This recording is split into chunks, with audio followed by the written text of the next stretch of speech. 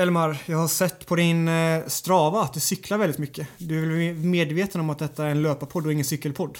Jag tror att man blir så när man börjar podda. Det är ju välkänt att många poddare börjar cykla när de väl har börjat podda. Så jag följer bara strömmen. Ja, det är ju tråkigt. Det är ju trots allt löpning vi håller på med. Det får du fan förbättra. Men ska vi dundra igång detta avsnittet då? Ja, vi kör igång.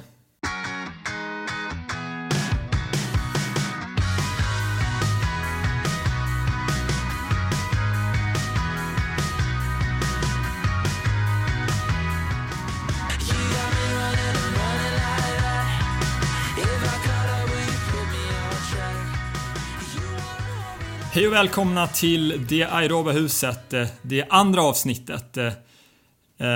Vi kan väl börja med att tacka för den jättefina feedbacken vi fått för det första avsnittet. Vi är jätteglada för alla som har lyssnat och har lämnat feedback, lämnat kommentarer och recenserat podden. Vi är väl jättenöjda med det vi fått höra. Absolut, väldigt kul att höra. Nästan som vi ska byta namn till Succépodden istället för Aeroba-huset. Jag tror, för det finns inte någon som heter Succépodden redan. Vi får ringa dem och säga att vi ska ta över istället. Ja, exakt. Nu är det Aeroba-huset in the town. Step away. Ja, men du var skadad senast som vi satt här. Hur har det gått för dig sen senast, Kalle? Men det har gått enligt plan. Kunnat öka på träningen och är nästan uppe i full träning igen. Eller full löpvolym. Jag håller igång alternativt så länge också. Om jag springer 14 mil i veckan, dubbeltröskel och formen börjar ta sig, så börjar jag komma tillbaka till decemberformen. Så det är skönt. Men själv då? Cyklar mycket som sagt. Ja, nej, jag har haft ganska mycket problem sen i slutet av december egentligen. Jag tolererar inte så mycket löpträning för tillfället.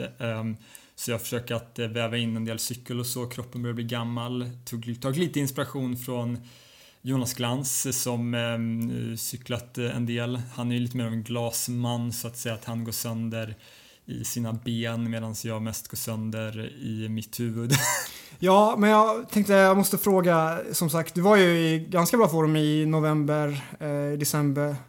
För att vi sprang ju det berömda passet 3x3 kilometer som vi kanske kommer att prata om någon gång.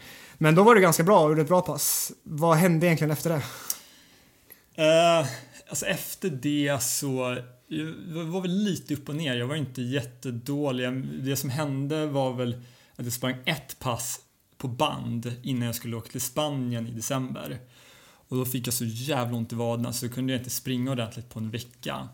Och sen så när jag då var i Spanien och väl kunde börja springa, då körde jag en period. Jag körde söndagen, körde ett ganska hårt långpass med Emil Danielsson.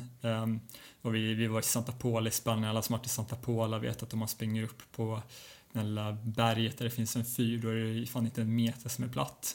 Så ett halvårt långpass på söndagen, en tuff dubbeltröskel på tisdagen och sen så tröskel på torsdagen. Och den lördagen sen så var jag fan rökt. Så du blev bränd? Jag blev bränd, tror jag. Och sen så har det liksom varit problem med att men jag har sovit jättedåligt.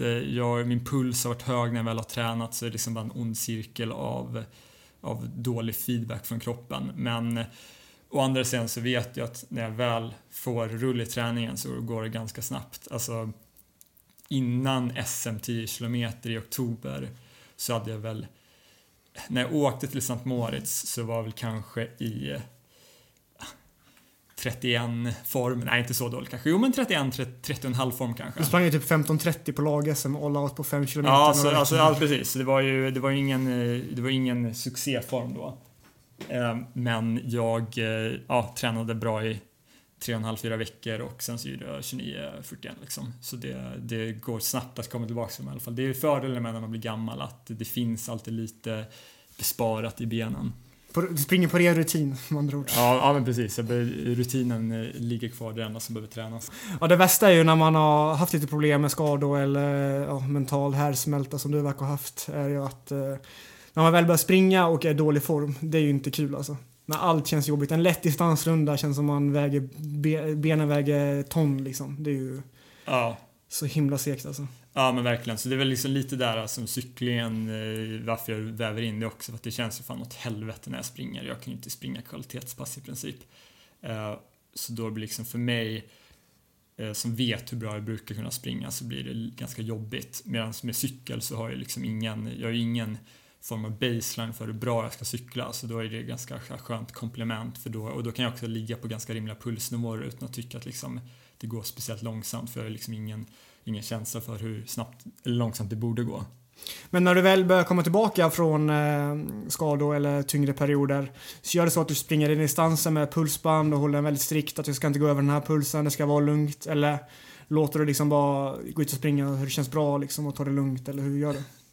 Alltså jag har försökt att hålla på det sättet att alltså normalt sett så försöker jag följa pulsen, men när man väl kommer tillbaks då du kommer alltid ligga på lite högre puls, så får man väl typ acceptera. Så jag tror det är lite så här balans, att vissa dagar så tror jag det känns som att man kanske egentligen vill ligga, alltså bara vill känna på rätt löpkänsla i rätt fart, och då kan jag tycka att det är okej att ligga lite högre puls, men generellt sett så försöker jag liksom att ligga på rätt puls för mig då, sen så kommer farten komma efterhand, liksom att den rullar ner mot det normala. Ja, jag gör tvärtom. Jag springer inte med pulsband när jag är i riktigt dålig form, för att jag tycker det är så tråkigt, och sen jag springer så himla dåligt när jag springer långsamt. Jag måste komma ner och springa sub 4.00 och 3.50 fart för att det ska kännas okej. Så att när jag är i dålig form och ska springa i 4.40 fart eller 4.30 fart, som man kanske borde springa i för där pulsen är rätt, så känns det så dåligt, så då springer jag hellre lite kortare kanske och lite snabbare.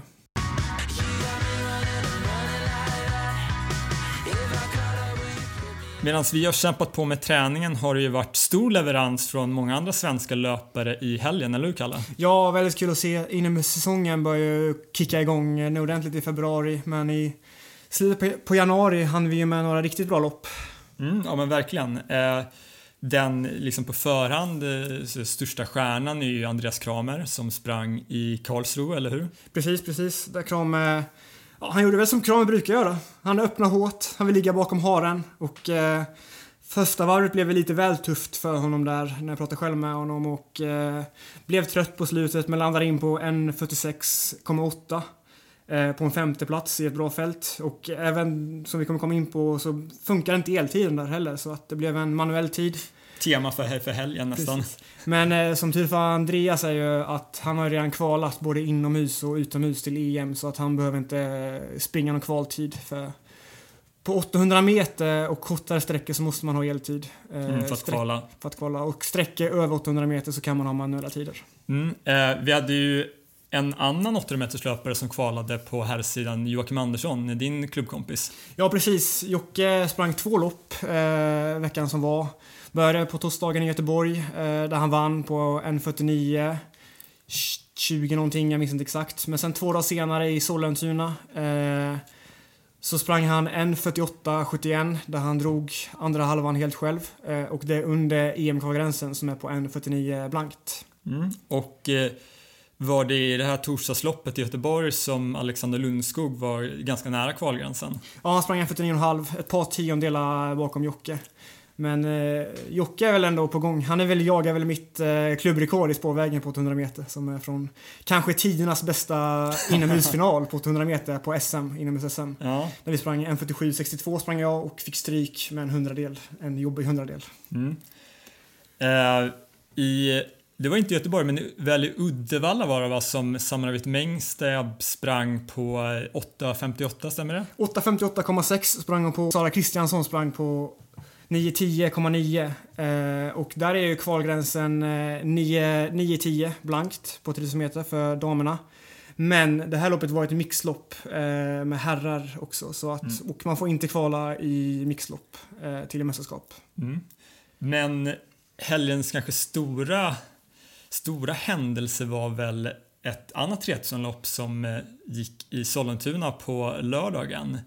Vad hände då, Kalle? Ja, vi hade ju framförallt en riktigt bra bredd och en riktigt bra topp där Andreas Almgren fullkomligt krossade det egna svenska rekord som han hade från förra året på 3000 meter och sprang på 7.41,6. Precis, och vi kan väl bara säga det att Andreas kommer vara med på podden, men han har ju ett väldigt hektiskt liv. Han pluggar väl i princip heltid på KTH och tränar på heltid, så det finns inte mycket tid över. Vi tyckte att det var nästan ovärdigt att bara ha med honom på telefon, så vi kommer att hålla på att ha med honom så att säga live. Ja, verkligen. Det finns nog ingen mer som är mer seriös än Andreas när det gäller både skola och träning. Han är ett praktexemplar på hur seriös man kan vara och han är viktigt med skolan för honom. Och det finns väl anledning att ha med honom fler närmsta veckorna ändå, för att jag hörde att han skulle springa 5 km landsväg i en väldigt snar framtid, och då finns det väl en anledning att tro att han kanske kan slå det svenska rekordet där också. Precis, så vi kan ju spara på liksom få en dubbel svensk rekordintervju då. Exakt. Och vi kan väl prata lite mer om den här tiden, för den var ju som sagt väldigt sensationell. 7:41,6. Som sagt, det är svensk rekord, nordisk rekord också under Dan Glans nästan 41-åriga svenska utomhusrekord på 3000 meter. Så det är ju en rekordkross som heter duga. Han är alltså snabbare än alla Ingebrigtsen-bröderna. Givet att alla de har väl inte gjort kanske några jättemaxlopp på 3000 inomhus, men ändå.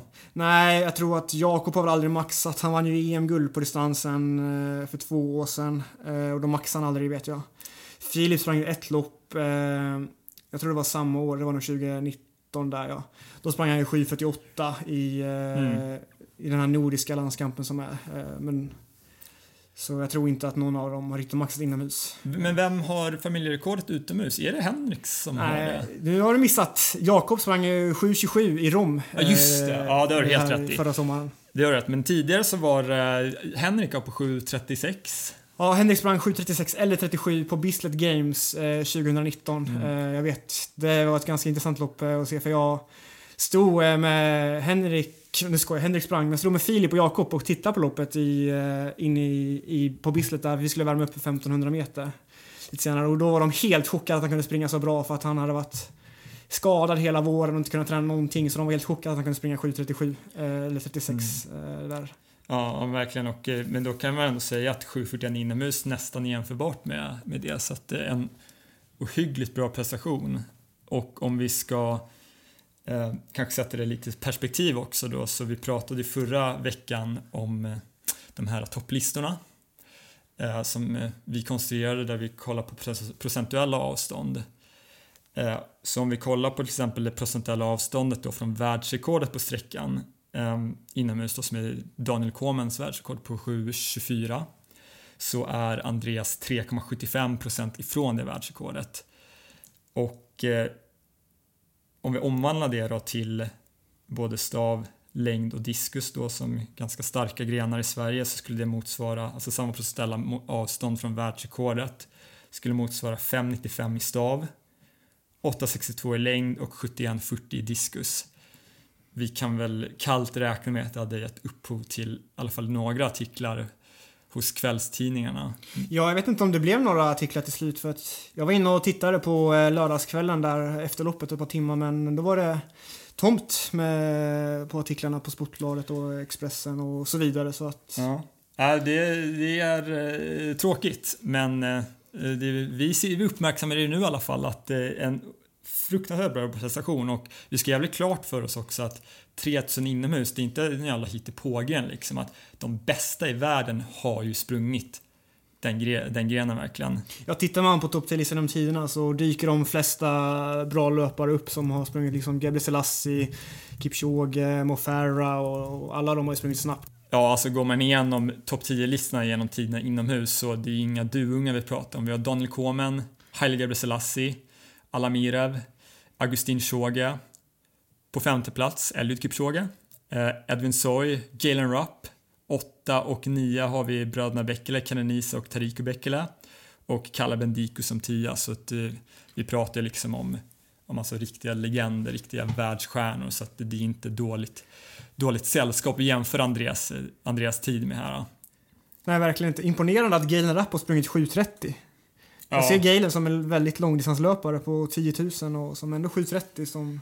Ja, men verkligen. Han har alltid haft en ganska bred repertoar. Ja, jag är en stor kärlek för löpare som har en bred profil, som har många bra PB, och jag myntade ju uttrycket PB-stege i Springsnyggt-podden för ett tag sedan. Och här finns det ett par löpare som har riktigt bra PB-steg i alla fall, med Gebre Selassie, Kipchoge och Galen Rupp och så vidare. En ohyggligt bra prestation. Jag tror inte vi kan hitta tillräckligt mycket superlativ för att beskriva Andreas prestation. Jag tror att man kanske kan se loppet på Facebook, va, på en mycket hackig stream. Ja, det skulle kunna ligga på Svensk Friidrotts Facebook där, om man bredar ner lite i flödet. Ja, bara för att översätta den här tiden, vad är det per kilometer? Det är 2.33 per kilometer? Nej, 2.34 per kilometer ungefär. Ja, 2.34 ligger ju 7.42, så han var ju några tiondelar under. Så 2.33 vansinnigt snabbt. Han gjorde sista halvan, sista 1500 på 3.44 som är under EM-kvalgränsen på 1500. Så, verkligen. Ja, vi skulle kunna sitta hela timmen här och prata om Andreas prestation, men vi lämnar det där helt enkelt med att det var en hyggligt bra prestation. Ja, och det var inte bara Andreas som sprang bra, det var ju 4 till svenska löpare som sprang under 8 minuter. Ja, precis. Och det var ju Vidar Johansson som sprang 7.56, va? Och sen Johan Rogestedt bakom, och sen Mohamed Reza och Jonathan Fridolfsson som också var under 8 minuter. Och EM-kvalgränsen är ju 8 minuter blankt, så det kommer ju bli tätt om platserna där till EM. Ja, verkligen. Mohamed Reza får väl inte representera Sverige ännu, men som sagt, det är 4 stycken som har kvalat och vi har väl några till som har chansen. Ja, man vet ju aldrig om Jonas Glans dyker upp eller inte heller. Ja, och en som var precis utanför, John Foytzik, lite överraskande, en väldigt bra tid. Han är ju ganska nybliven pappa, jobbar heltid och det tycker jag ändå kanske var kanske hans bästa prestation någonsin. Ja, 801 för John är bra. Jag träffade John faktiskt veckan innan och sprang lite distans med honom och fick faktiskt höra då att Almgren var i lysande form. Så att John och Almgren hade gjort något pass tillsammans som han berättade om som var riktigt bra. Så då fick jag höra om Almgrens form och även att John var bra form. Så att det var kul att han fick till det på tävling också. Ja, och Emil Danielsson har alla chanser att gå under den gränsen också. Han gjorde inget jättebra lopp i Sollentuna, men jag har svårt att säga att han skulle vara i sämre form än de andra gubbarna som gick under 8 minuter. Nej, det blir ett intressant SM där. Eller jag vet inte hur de kommer göra med uttagningarna, men gissningen är väl att alla måste springa SM, undantag Almgren kanske, för han känns ganska given, men att de 2 sista platserna får man slåss om på SM helt enkelt. Ja, det skulle vara ganska kul. Jag tror att det är sånt som man kanske behöver om man kollar på typ i USA där man alltid går på uttagningslopp på amerikanska trials, så är det alltid hyperintressant, för då får du ju som liksom ett mästerskap innan mästerskapet som är otroligt intressant att kolla på. Ja, i det här fallet kanske också det mest rättvisa sättet att välja ut de 2 övriga än Andreas, tycker jag i alla fall. Ja, men verkligen. Det är, någonstans måste man ju liksom introducera någon form av objektivitet, och då är det väl ganska lätt och bra att säga att här är det gällgubbar liksom springföra. Precis.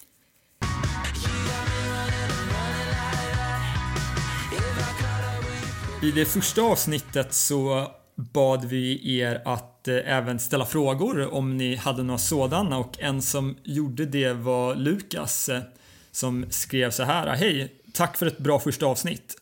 En fråga om träning. Har ni någon åsikt om när man ska börja springa maraton? Har ni själva några planer på att göra det längre fram i karriären? Det traditionella har ju varit att man ska satsa på kortare sträckor först för att sen gå upp till maraton när det inte finns mer att hämta. Jag är 20 år och har sprungit 5 maror och har bara hållit på i lite mer än 3 år. Detta för att jag gillar längre sträckor mer och jag inte har något spår av snabbhet i kroppen. Jag har till exempel inte gjort en 200 under 30 sekunder. Anser ni att jag förlorar mycket långsiktigt på att inte jobba upp snabbheten först, även om det maraton jag vill bli bra på? Vi kan börja med det här med karriärsplaner och maraton. Du har kanske inte några direkta planer för att springa maraton i den närmsta framtiden, Kalle? Nej, inte närmsta framtiden, men jag har faktiskt som jag pratade om innan, det här med PB-steg, och det är något som jag liksom tycker är coolt, så att jag ser faktiskt framtiden att jag kommer kanske inte satsa på maraton, men jag kommer i alla fall prova någon mara innan jag lägger av helt med elitlöpning.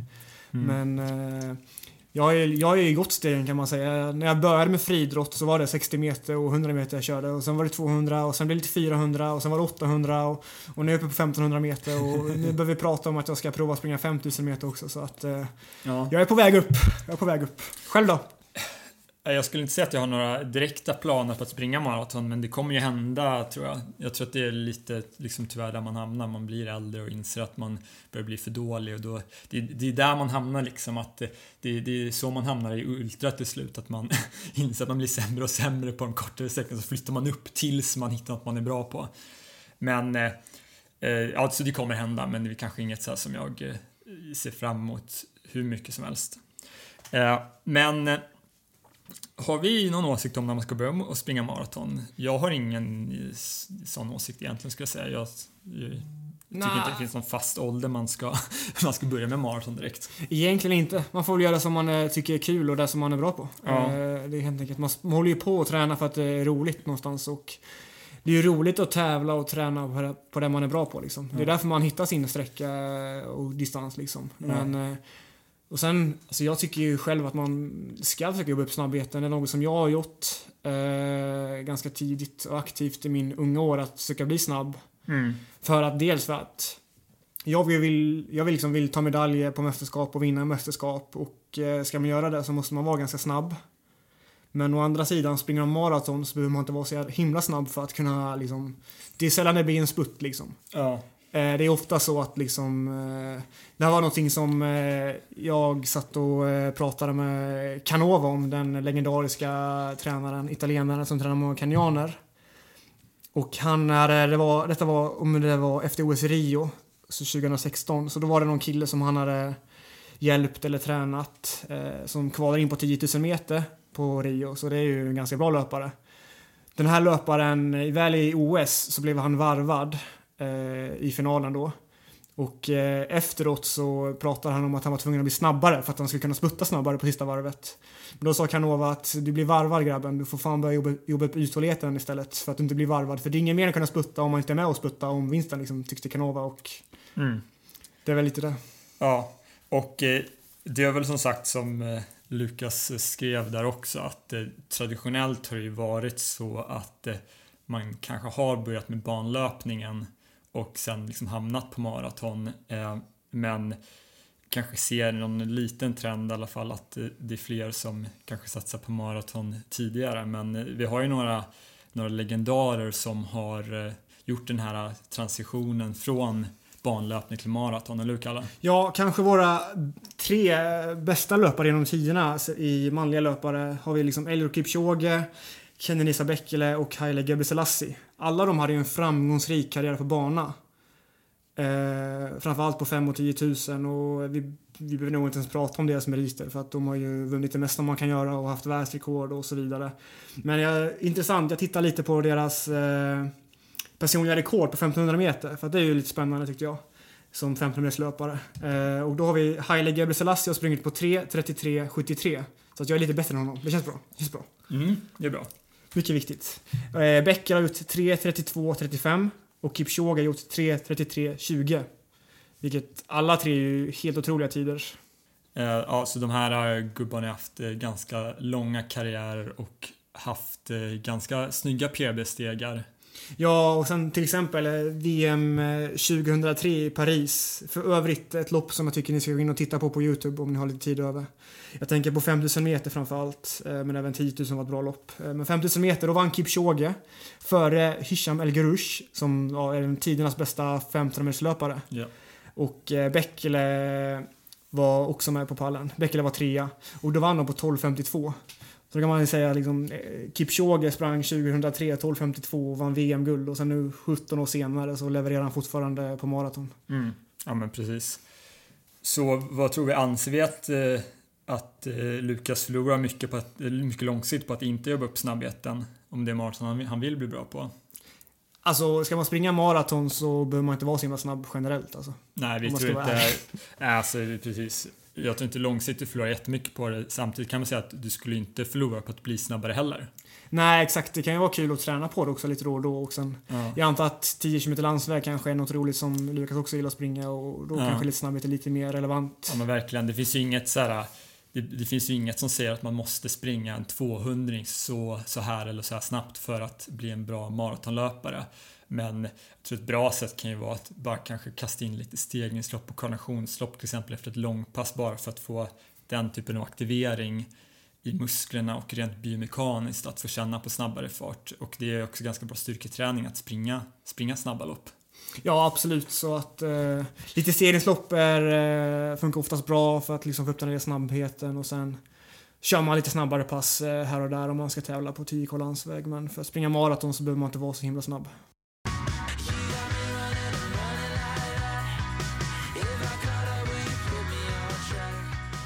När vi fick den här frågan så tror jag faktiskt att vi hade som liksom lite grundteori att det har varit så att de bästa maratonlöparna i världen har blivit yngre och yngre över de senaste kanske 20 åren.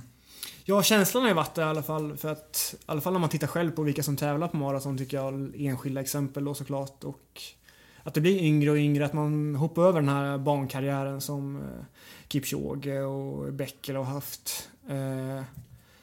Och det beror väl på att i de stora vägloppen och även mindre väglopp så finns det mycket pengar. Ja, men verkligen.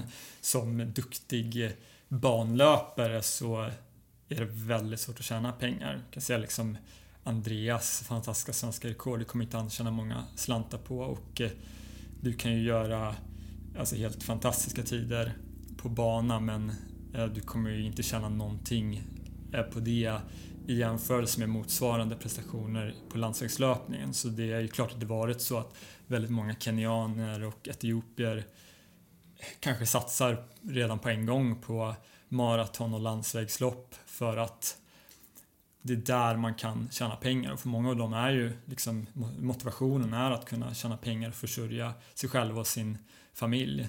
Så då är det ju ganska naturligt då att man satsar på maraton och landsväg. Jag menar, vad skulle du tjäna på att typ bli 8 i Diamond League? Jag tror att det är $1,000 i en 8:e plats. Och det är en fruktansvärt bra prestation. Jag menar, det är ju svårt att överhuvudtaget komma in i ett Diamond League-lopp, och att placera sig 8 där är ju... Alltså det är ju, varje Diamond League-lopp skulle ju kunna vara en VM-final om inte bättre liksom. Ja, så speciellt som afrikan, om man ska tjäna pengar på medeldistans och banlöpning, så behöver man behöver i alla fall 3,30 låga. Ja, för att tjäna pengar om inte på det. Under liksom, och det är ju väldigt få förunnat att göra det. Exakt, och det finns ju många maratonlopp hur som helst i världen, och de flesta av loppen, så om man gör 2:07 eller 2:08 på maraton, så har man en ganska bra chans att vinna de loppen, och prispengarna för att vinna de flesta maratonlopp är ganska bra. Ja, alltså mångdubbelt, om inte liksom 10-dubbelt det du skulle tjäna på bana. Så det är ju klart att det är många kenyaner och etioper som söker sig till maraton ganska snabbt liksom. Jag ville undersöka om åldern faktiskt hade minskat så som vi pratade om. Min teori var väl att medelåldern har minskat på topp 100-listan. Så för att ta reda på det här så skrev jag ett skript som har hämtat topp 100-listan på maraton. För här är då för varje år från 2001 till 2019. Så vad vi ser då, det är att det är en liten minskning i åldern. Den är signifikant om man till exempel gör en regressionsanalys på åldern mot olika då tidsmått, så ser man en signifikant skillnad. Det vill säga att det finns en korrelation mellan snittåldern då på topp 100-listan och tiderna helt enkelt. Men det är, så att säga, effektstorleken är inte enormt stor. Vi pratar alltså om de så att säga äldsta åren tidigt i datan från år 2001 till år 2008, där är de 28,9 år och 29 år är liksom runt det äldsta då som vi ser. Och i slutet av datan då ligger åldern kanske på 27 höga, 28 låga ganska mycket. Så det är ju en liten skillnad. Den största brytpunkten ser man egentligen från år 2009 och framåt. Så jag tog snittet då från 2001 till 2008 och jämförde det då med snittet för de resterande åren, och då har vi 11 månaders skillnad. Och det är en statistiskt signifikant skillnad. Det är ungefär 3 standardavvikelsers skillnad, så statistiskt säkerhetsställd, men det är fortfarande inte den här liksom väldigt markanta skillnaden som jag hade tänkt mig att se ålder, där liksom jag ändå trodde att vi skulle se en snittålder på kanske runt 30 år, liksom över 30 år i början av det här datasättet, och se snarare liksom 25 år kanske i slutet av data, men det ser vi inte. Som sagt, det är statistiskt signifikant, men det är absolut ingen jättestor faktisk skillnad. Vi hittar annat intressant i den här datan. Från 2001 till 2012 så har vi sett en ganska stadig förbättring i maratontiderna. 2001 så var tiden på den 10:e bästa i världen 2:07,52. Går vi till 2012 så var den bästa den 10:e bästa tiden 2:04,54. Om vi kollar på den 100:e bästa tiden, som kanske är ett bättre mått, där den 10:e bästa tiden är ett bra mått på så den absoluta toppen. Om vi kollar på den 100:e bästa tiden, är det ett väldigt bra mått på bredden, eller toppbredden snarare. 2001 var den 100:e bästa tiden 2:11,22. Och går vi till 2012 så är den 2:08,33, så en väldigt stor förbättring. Även snitttiden då på topp 100 har minskat med ganska precis 3 minuter, från 2:09,57 till 2:06,58. Så från 2001 till 2012, väldigt stadig, väldigt signifikant förbättring. Om vi då kollar från 2012 till 2016, en OS-cykel helt enkelt, så har tiderna varit rätt så statiska. Det har inte skett så mycket. 2012 är faktiskt det bästa året fram till 2019. 2018 är möjligtvis lite bättre, men på en ganska likadan nivå som 2012. 2012 var ett OS-år, så vi kanske förklarar att det var ett väldigt bra år. Men hur som, vi ser en stagnation i tiderna från 2012 och framåt. Att de helt enkelt inte blivit bättre. Men vad händer 2018-2019? Vi kan börja 2017. Då var väl då den första kolfiberskon kom på landsväg. När Nike släppte sin 4% heter Ja, Vaporfly 4%. Exakt, den kommer 2017 i alla fall. Till eliten. Och de som är topp 100 är ju eliten. Och nästan alla de har ju ett skokontrakt. Men 2017 så var det nog ändå inte jättemånga som sprang i Vaporflyen. Jag kan visa att det var i alla fall inte mer än 50% som sprang i den. 2018 så är det en förbättring som sagt, men den är inte jättesignifikant. Om vi säger från 2012 som var det bästa året innan det här, alltså går den 10:e bästa tiden från 2:04,54 till 2:04,40. Den 100:e bästa tiden den ökar faktiskt. Att det var bättre 2012 med 2:08,33 och 2018 så var det 2:08,46 som var den 100:e bästa tiden, så där är det liksom en försämring. Så det är ingen större skillnad från 2018 till 2012 egentligen? Snitttiden på topp 100 var 2:06,58 2012, 2:06,54 2018. Så där ser vi egentligen liksom nästan ingen förbättring, och som sagt, jag tror att det kan bero på också att där var vi inte, det var inte en full mättnad så att säga i världseliten med de här nya kolfiberskorna, att det var fortfarande många som sprang i äldre modeller. Jag minns 2018 i alla fall, då hade alla tillgång till dem, för då kunde man köpa dem i affär i alla fall. Och jag minns att på EM i Berlin så var det, då kunde man se ett par stycken ombyggda Nike Vaporfly som de hade liksom byggt om dem och sen lagt in ett annat märke på dem, för att då de löparna som var sponsrade av ett annat märke kunde springa i dem, men jag vet att det var några kontrakt som rök där kan jag säga. Ja, men 2019 i alla fall, där kan vi kanske med god anledning anta att alla sprang i kolfiberskor. Kanske inte alla, men en väldigt, väldigt stor majoritet sprang i kolfiberskor.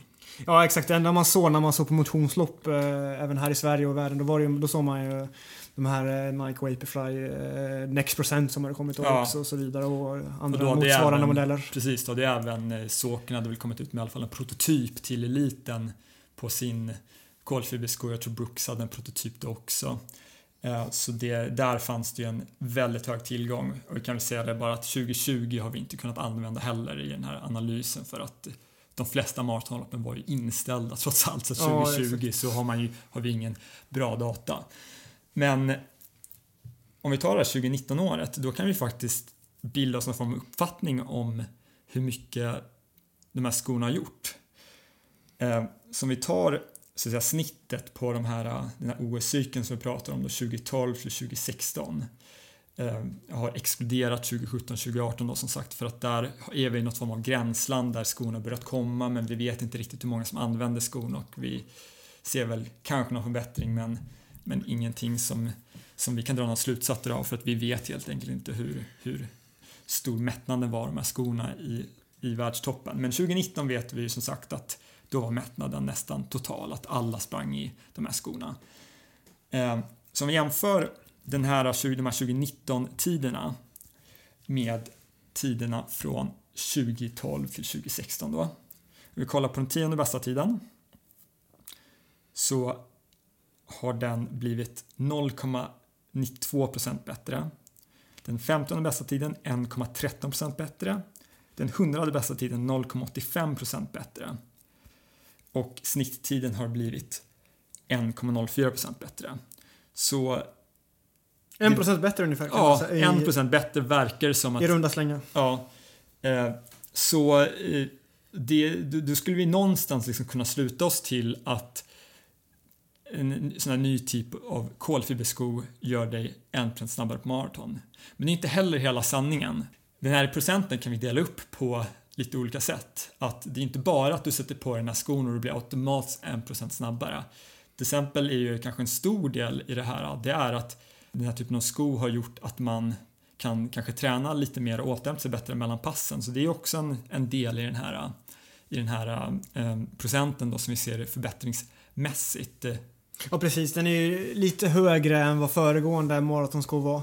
Så att det är lite snällare för vaderna och så vidare, och för benen, och då kanske man kan träna lite mer i höga fater och lite hårdare generellt, och då kanske man blir lite bättre också. Ja, jag har ju upplevt i alla fall att jag kan ju springa tröskelbanpass kanske 25 x 400 som ändå är 10 km på bana. När jag springer det i sådana skor så är det ju nästan inte alls sliten i vaden efteråt, jämfört med om man kanske springer i en tunnare sko, lite mer traditionell sko, så kan man vara ganska sliten från en sån pass. Så jag tror att en stor del av den här förbättringen ligger i att helt enkelt man kan träna bättre med skon. Sen ska vi inte heller förringa den berömda placeboeffekten. Den spelar faktiskt ofta större roll än vad man tror. Så där är det också liksom en del i den här procenten. Och sen så som sagt, en del i den här procenten är ju också att man springer lite snabbare, skon ger lite bättre energiåtergivning, men det känns ändå som att det är mindre än vi hade trott att det skulle vara. Ja, verkligen. Och 1%, hur mycket är det egentligen på en maratontid? Om vi tar till exempel 2.20 som kanske ganska vedertaget varit liksom någon form av elite cut-off i Sverige. En 2.20-löpare, 1% skulle betyda att den här 2.20-löparen skulle göra 2.18.36. Så nästan 1,5 minut. Men som sagt, det är inte bara att den här 2.20-löparen snör på sina skon och gör 2.18.36. Att del i den här förbättringen ligger ju också i, som sagt, att kanske man har kunnat träna lite bättre med den här skon.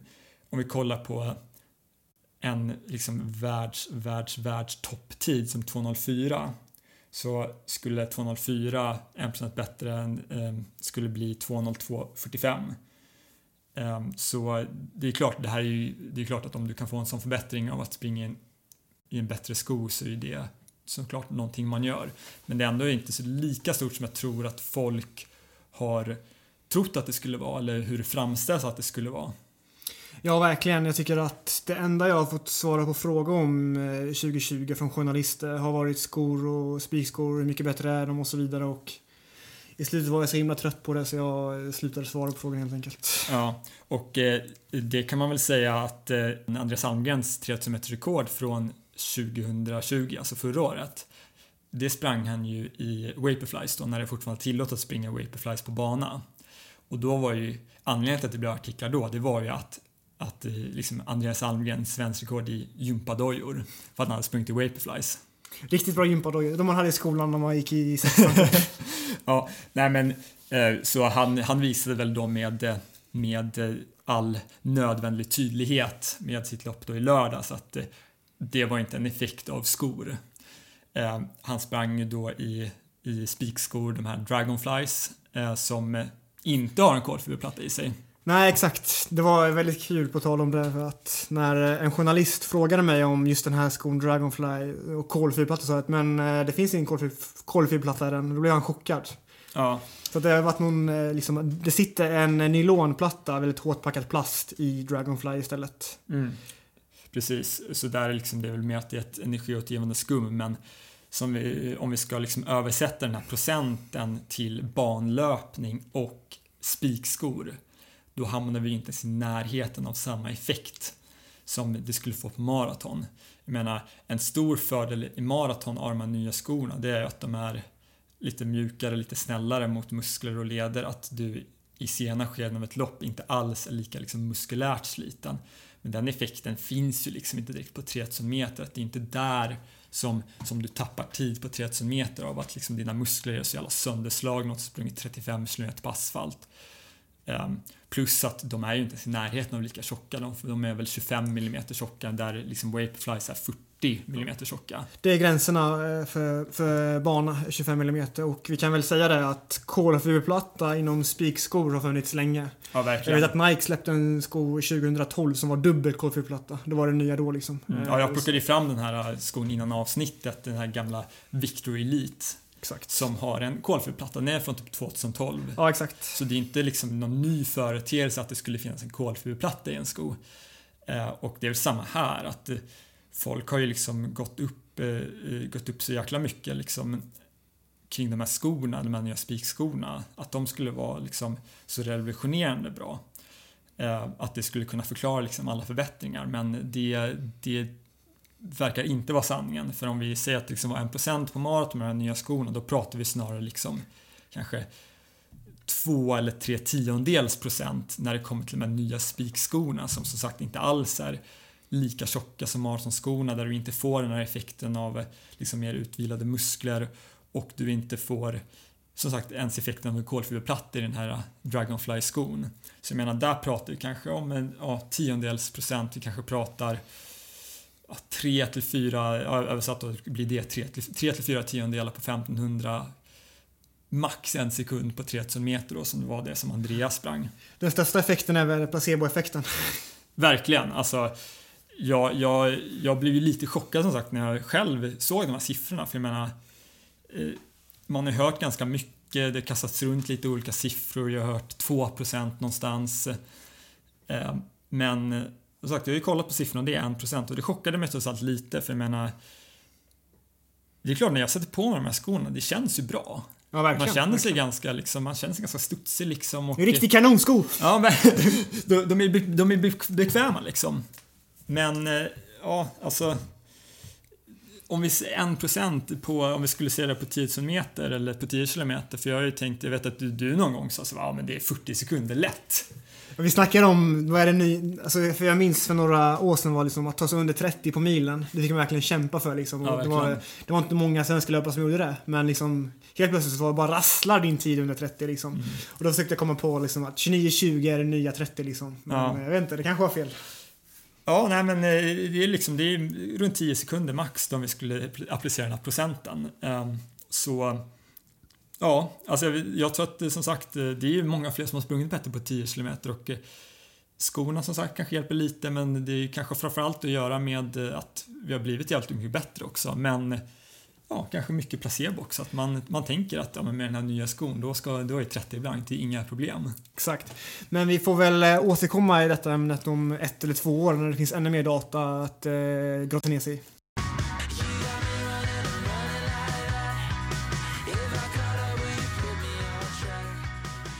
Vi pratade ju lite om snabbhet här angående Lukas fråga, och vi fick en annan fråga om överfartsträning på Alter G. Vi nämnde i första avsnittet Johan Rogestedt som hade gjort ett överfartspass på Alter G i USA. Varför tror du att överfart är viktigt? Ja, men, rent väldigt enkelt sagt, liksom, om du ska kunna springa, om du vill springa 3:45 på 1500 meter, då måste du kunna hålla 30 blankt på 200-ring. Och då ska du helst kunna vara bekväm och springa 30 blankt på 200-ring. Så att då kanske du måste kunna springa 28 eller 27 på 200-ringar för att då att 29-30 då ska kännas bekvämt. För att om du springer och maxar 30, då kommer du aldrig kunna springa 3:35 på 1500 meter. Så att du måste ha en viss överfart i dig för att då att de här lite långsammare farterna som du tävlar i ska bli bekväma. Och sån här överfartsträning kan ju vara ganska slitande. Jag menar, gå ner och springa 200 på 24-25 sekunder. Det är någonting som man kanske behöver göra trots allt. Men det är något som är väldigt slitsamt. Men om man använder till exempel Alter G till det här, då kan du göra det här jobbet lite lättare för musklerna, att din återhämtning blir lite bättre. Men du samtidigt behåller så att säga rätt biomekanik för den här liksom, farten. Och att liksom, en stor del av det här är också att man ska lära musklerna aktivera på ett korrekt sätt, att du får att dina nervbanor så att säga skjuter på ett väldigt intensivt sätt som stimulerar både liksom snabbheten och muskeltillväxten. Och när du springer på 0 med lite lägre vikt så springer du fortfarande liksom, benen går i den här farten, men du har så att säga ett lite lägre motstånd som gör att du kan göra den här överfartsträningen på ett lite mer skonsamt sätt. Och du kanske kan springa lite mer. Precis. För om du skulle köra ett banpass och springa väldigt snabbt, så då kanske du kan springa max 2 kilometer på banan om du springer snabbt banpass. Men springer du på Altigen kanske du kan få in 3,5 kilometer eller 4 liksom. Och när man pratar löpekonomi och liksom fart, då liksom handlar det om att försöka springa så många meter som möjligt i den farten liksom, för att just bygga upp nervsystemet, rätt känsla och benen går i den här farten och så vidare. Ja. Jag menar, det som vi sa som Johan Rogestedt hade gjort var att han sprang en 400 på 50 sekunder. Jag menar, om han går ut och gör det på, det är höghöjda dessutom, gör han det på bana.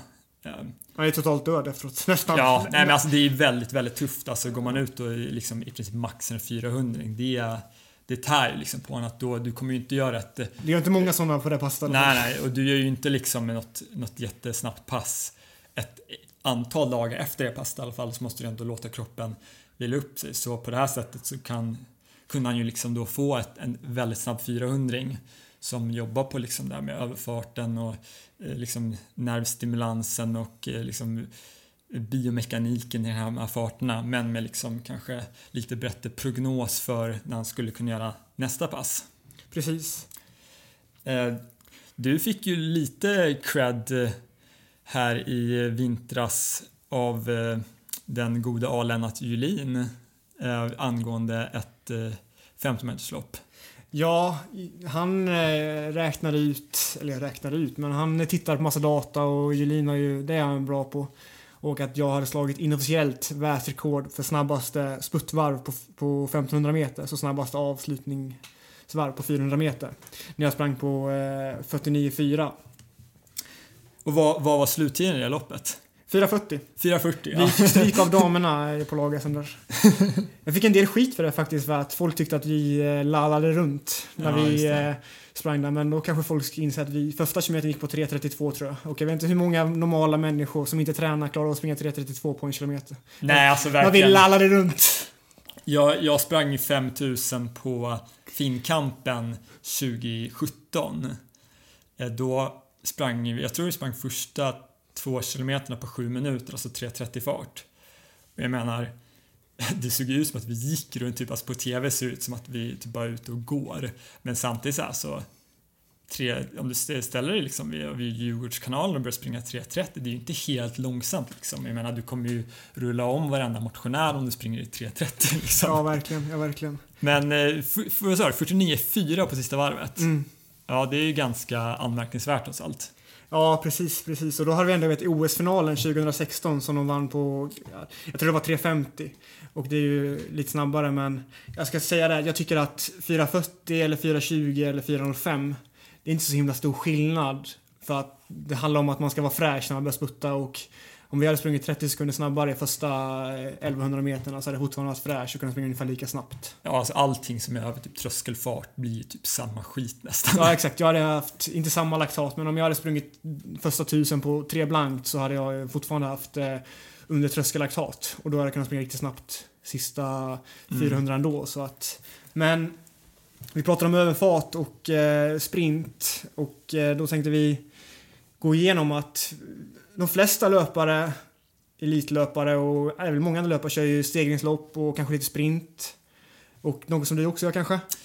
Ja, alltså när jag liksom går in mot en tävlingssäsong så lägger jag ändå in liksom kanske ibland lite mer rena sprintpass, mycket 150-ar sådär bara för att få snabbheten. Jag har gjort ett pass bland annat där jag sprungit liksom 150-ar, där de första 90 eller 100 meterna har varit typ flytfart, men liksom snabbt men ändå flyt, och sen sista 50-60 meterna slår om typ till maxsprint. Sen så liksom ibland springer som är mer liksom rent syrapass, typ så 10 gånger 200 meter med lite längre vila, också överfart, typ sprint, och ibland liksom bara avsluta banpass med typ koordinationslopp, 80 meterslopp kanske, ganska snabbt. I grundträningen handlar det mer om det som vi pratade om när vi pratade om Lukas fråga här, att få in lite stegringslopp efter vissa pass och så. Jag brukar ju under grundträningen försöka få in i alla fall ett pass i veckan där jag kör lite stegringslopp, koordinationslopp. Jag springer några hundringar helt enkelt, och på inte max springer jag inte nu. Det gjorde jag förr när jag var lite yngre och tränade upp snabbheten. Då sprang jag med maxsprint, men nu är det mer att jag springer kanske mer på 90-95%, nära 1500 fart. Så jag kanske springer ett par hundringar på 13-14, ibland ner på 12. För att just dels bara jobba på löpekonomin i höga fart, alltså koordinationen, vi snackade om nätsystemet innan, MultiG, liksom hålla uppe det under vintern när man springer de här många kilometer under veckan. Ja. Just för att det underlättar sen på våren när man ska väl börja sprida upp. För att det är ju trots allt så att vi två tävlar på 1500 meter framför allt, och de flesta av alla kilometer vi springer är mycket långsammare än vad vi tävlar i den farten. Ja, verkligen. Alltså, speciellt på vintern, men liksom även under sommaren. Vad kan man ligga? Kanske max 2% av löpta kilometer som är liksom tävlingsfart och snabbare. Ja, precis. Så att oftast då så brukar jag springa stegring en gång i veckan under grundträningen. Men det var lite annorlunda när jag slog det här inofficiella världsrekordet, som vi får säga att det var på 49,4. För att då hade jag varit, jag tror många känner till det, men att jag hade varit lite sjuk, jag hade lite corona och hade lite ont. Så jag tänkte att jag ska berätta om vägen till det här loppet, hur mycket stegringslopp jag körde och så vidare. Och då jag fick grotta ner mig i träningsdagboken faktiskt och kika lite på vad jag gjorde de sista veckorna och sista månaderna innan det här loppet. För att då hade jag började med, jag var ganska bra form i mars-april, men sen blev jag sjuk. Och då fick jag totalt 18 veckor utan några stegringar eller fartträning. Där då jag var sjuk och jag var lite knäskadad, och jag tog min viloperiod också för att det var så det var inga tävlingar för det var coronauppehåll och allting. Och 14 av de här 18 veckorna så hade jag sprungit under 100 kilometer i löpmängd. Och för mig jag springer oftast 15-16 mil, så att det är ganska lite för mig. Och 7 av de här 14 veckorna var under 50 kilometer också i löpmängd. Så att det är under 50 kilometer löpmängd med mig, för det är total vila i princip. Men sen kom jag igång och blev hel och frisk. Och sista 3 veckorna innan det här loppet på Lagessen, som det var 6 augusti, hann jag få in totalt 18 stegringslopp, varav 8 av dem var på bana, och då sprang jag 100 meter, och som snabbast var jag nere och sprang 11,8, och totalt hade jag 3 stycken under 12,5. För 49,4 är ju det är 12,35-ish. Ja, precis. 12,5 är ju 50 blankt. Och utöver det så hade jag fått in några barnpass också, som Elma pratade om, man körde 10 gånger 200 och så vidare, men jag körde det mesta långsammare. Och totalt hann jag få in 2 stycken 200 under 27. Så man säger, innan loppet så hade jag sprungit 300 snabbare än vad jag gjorde under sista varvet. Och senast jag sprang en 200 under 26. Det var under VM i Doha som var 10 månader tidigare. Ja. Men då kan man ändå säga att du har behållit ganska mycket av din snabbhet och bara med de här liksom lättare konditionsstegringsloppen, och att du kanske, om vi jämför med Lukas, har lite mer inbyggd snabbhet också. Ja, jag har ju faktiskt trots allt gjort en flygande 200 på 21,9 för några år sedan, så att det finns lite mer marginal. Men lite fartkapital har du i alla fall. Ja, men det var ju faktiskt något som, och det är väl det som är den största delen till det här, att liksom, utan att jag inte, och i princip på över 4 månader gjorde inte någonting i fartträning och ingen mängdträning heller, så kunde jag ändå hitta att springa 49 sekunder på en avslutningsvarv. Och det är ju att jag, från när jag var mellan 17 och 20 år, då gjorde jag väldigt mycket med min snabbhet. Jag hade avsatt ett pass i veckan bara på ren snabbhet och teknik, och jobbade med en sprinttränare just för att jag ville bli snabb, för att det är oftast sista 200 som det avgörs i mästerskapsloppen. Då måste man kunna springa snabbt om man vill ta medalj. Och det visade jag även i VM i Doha när jag avslutade 52,9 sista 400 meter i semifinalen när vi sprang 3.36, vilket också är snabbt. Det är svårt att tro att du har tekniktränat med en sprinttränare med tanke på hur fult du springer. Ja, verkligen. Det är ju något, alltså, vi har ju, att springa snyggt tycker jag ju, då snackar man oftast någon löpare som har väldigt högt hjul, om man säger mycket. Andreas Sandgren. Ja, det finns många exempel svenska löpare som gör det, medan jag inte har ett högt hjul kanske. Och det är inte så lika snyggt. Det kan jag springer också ganska platt på det sättet. Men det är effektivt uppenbart. Men skillnaden är när man har ett lite mindre hjul som jag har, då kan man få upp en väldigt hög frekvens. Verkligen. Och du får ju skapa farten framåt när du är i marken. Ja. Och då är du uppe och har ett högt hjul, då är det svårt att få samma frekvens. Och du kan inte få samma fart. Så det är något aktivt som vi har jobbat bort med mig, att jag ska ha ett mindre hjul för att jag vill kunna springa snabbt. Det är ändå kul att se SM 2018 när du, jag och Jan Rogeset som spurtade på upploppet. Johan Valdén. Nej, just det. Rogeset. Det var 2017 tänkte jag. 2018 var det du, jag och Rogeset. Så fick ni stryk sista 100. Men det var inte, det är inte 3 graciösa spurtare som gjorde upp då. Nej. Men vi fick ju tyvärr lite däng där. Det har jag fått höra några gånger. Det är också en ganska rolig bild från Finnkampen 2018 också, på 800 meter. Där vi inte ser helt bekväma och graciösa ut på upploppet. Nej, det var mycket vev. Det var öppna spjäll. Det var ett ohyggligt vev, minns jag. Jag spände mig något ohyggligt. Och det var dessutom typ Jonas Rinne som jag också, han är inte heller en graciös löpare. Nej, det var ingen skön löpning. Nej. Men det gick ganska snabbt i alla fall. Det gick snabbt. Men när jag tittar tillbaka på min träningsdagbok för det här, och då blev jag faktiskt ganska imponerad hur jag lyckades springa 3.35 på 1500 meter. Alltså 2020? Ja, exakt. För jag hade 18 veckor när jag inte tränade någonting i princip. Så att det är mig ändå hopp efter min suboptimala månad jag haft. Ja, verkligen. Men vi kan väl säga det att jag vet för 1 år sedan när jag träffade Jakob och snackade med honom, så i januari 2020, då hade han haft en stressreaktion i ryggen och inte tränat på 4-5 veckor. Och började springa tröskel i slutet på januari. Och 3 månader senare sprang han gatlopp, och sen sommaren är väl historia om man säger så, när han sprang 3.28, så att... Ja, det kan jag känna nu att det är lätt att gå ner sig ganska mycket rent mentalt över att springa långsamt och springa dåligt, men det kan vända ganska snabbt, speciellt om man har bra grundförutsättningar, så det kan, på några veckor kan man vara tillbaka, och det är väl kanske det viktigaste när man har en sån period, att bara ta det lugnt och vänta ut det, för det kommer bli bättre. Tålamod, det kanske är det svåraste som löpare. Verkligen.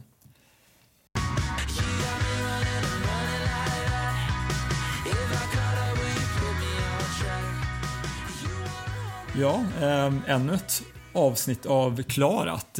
Vi är ju trots allt vuxit en del från avsnitt 1. Vi hade 15 följare när vi spelade in det första avsnittet. Ja, vi är uppe på hela 244 följare. Så en bra ökning. Ja, jättekul att det är så många som är intresserade och så många som lyssnar och lämnar recensioner och ställer frågor. Jag menar, en stor del av det här avsnittet ägnade vi åt den fråga vi fick av Lukas som liksom ledde oss in på ett annat spår här med skorna, som egentligen bara var någonting som jag upptäckte när jag satt med den här datan. Så liksom jättespännande att ni ställer frågor som ger oss inspiration till att göra fler och bättre avsnitt. Och det är bara att höra av sig till antingen till oss privat eller enklast kanske till Arobahuset på Instagram. Ja.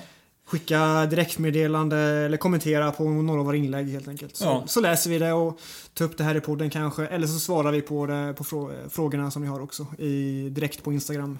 Också riktigt ett väldigt stort tack till det brittiska bandet Suns Up som har låtit oss använda den här introlåten som heter Love You Back. Ganska roligt faktiskt, för det var den låten som var på toppen på min on repeat-list på Spotify. Och tänkte att den var liksom ändå ganska clashig sådär och passade ganska bra in till podden med att det var running så att säga, i refrängen. Så jag skickade iväg ett meddelande till dem och frågade om vi kunde få använda den här låten, och det sa de att det skulle vara jättekul om vi gjorde det. Så om ni också tycker att det är en bra låt, så gå gärna in och lyssna på Love You Back av Suns Up på Spotify. Vi kan lägga upp en länk till det också i vår Instagram så ni kan följa oss som sagt. Klart de vill ha med på det här Aroba-husets resa. Vem vill inte det liksom? Självklart, det är bästa reklamen man kan få. Precis. Ja. Men vi ska väl runda av och jag ska ut på en löptur, 12 km distans, och Elmar, du ska väl fortsätta din Tour de France-satsning? Yes, jag ska in och veva nu bara rakt mot Tour de France 2021. Ja, lycka till och tack för att ni har lyssnat. Ha det bra. Ha det bra, vi hörs.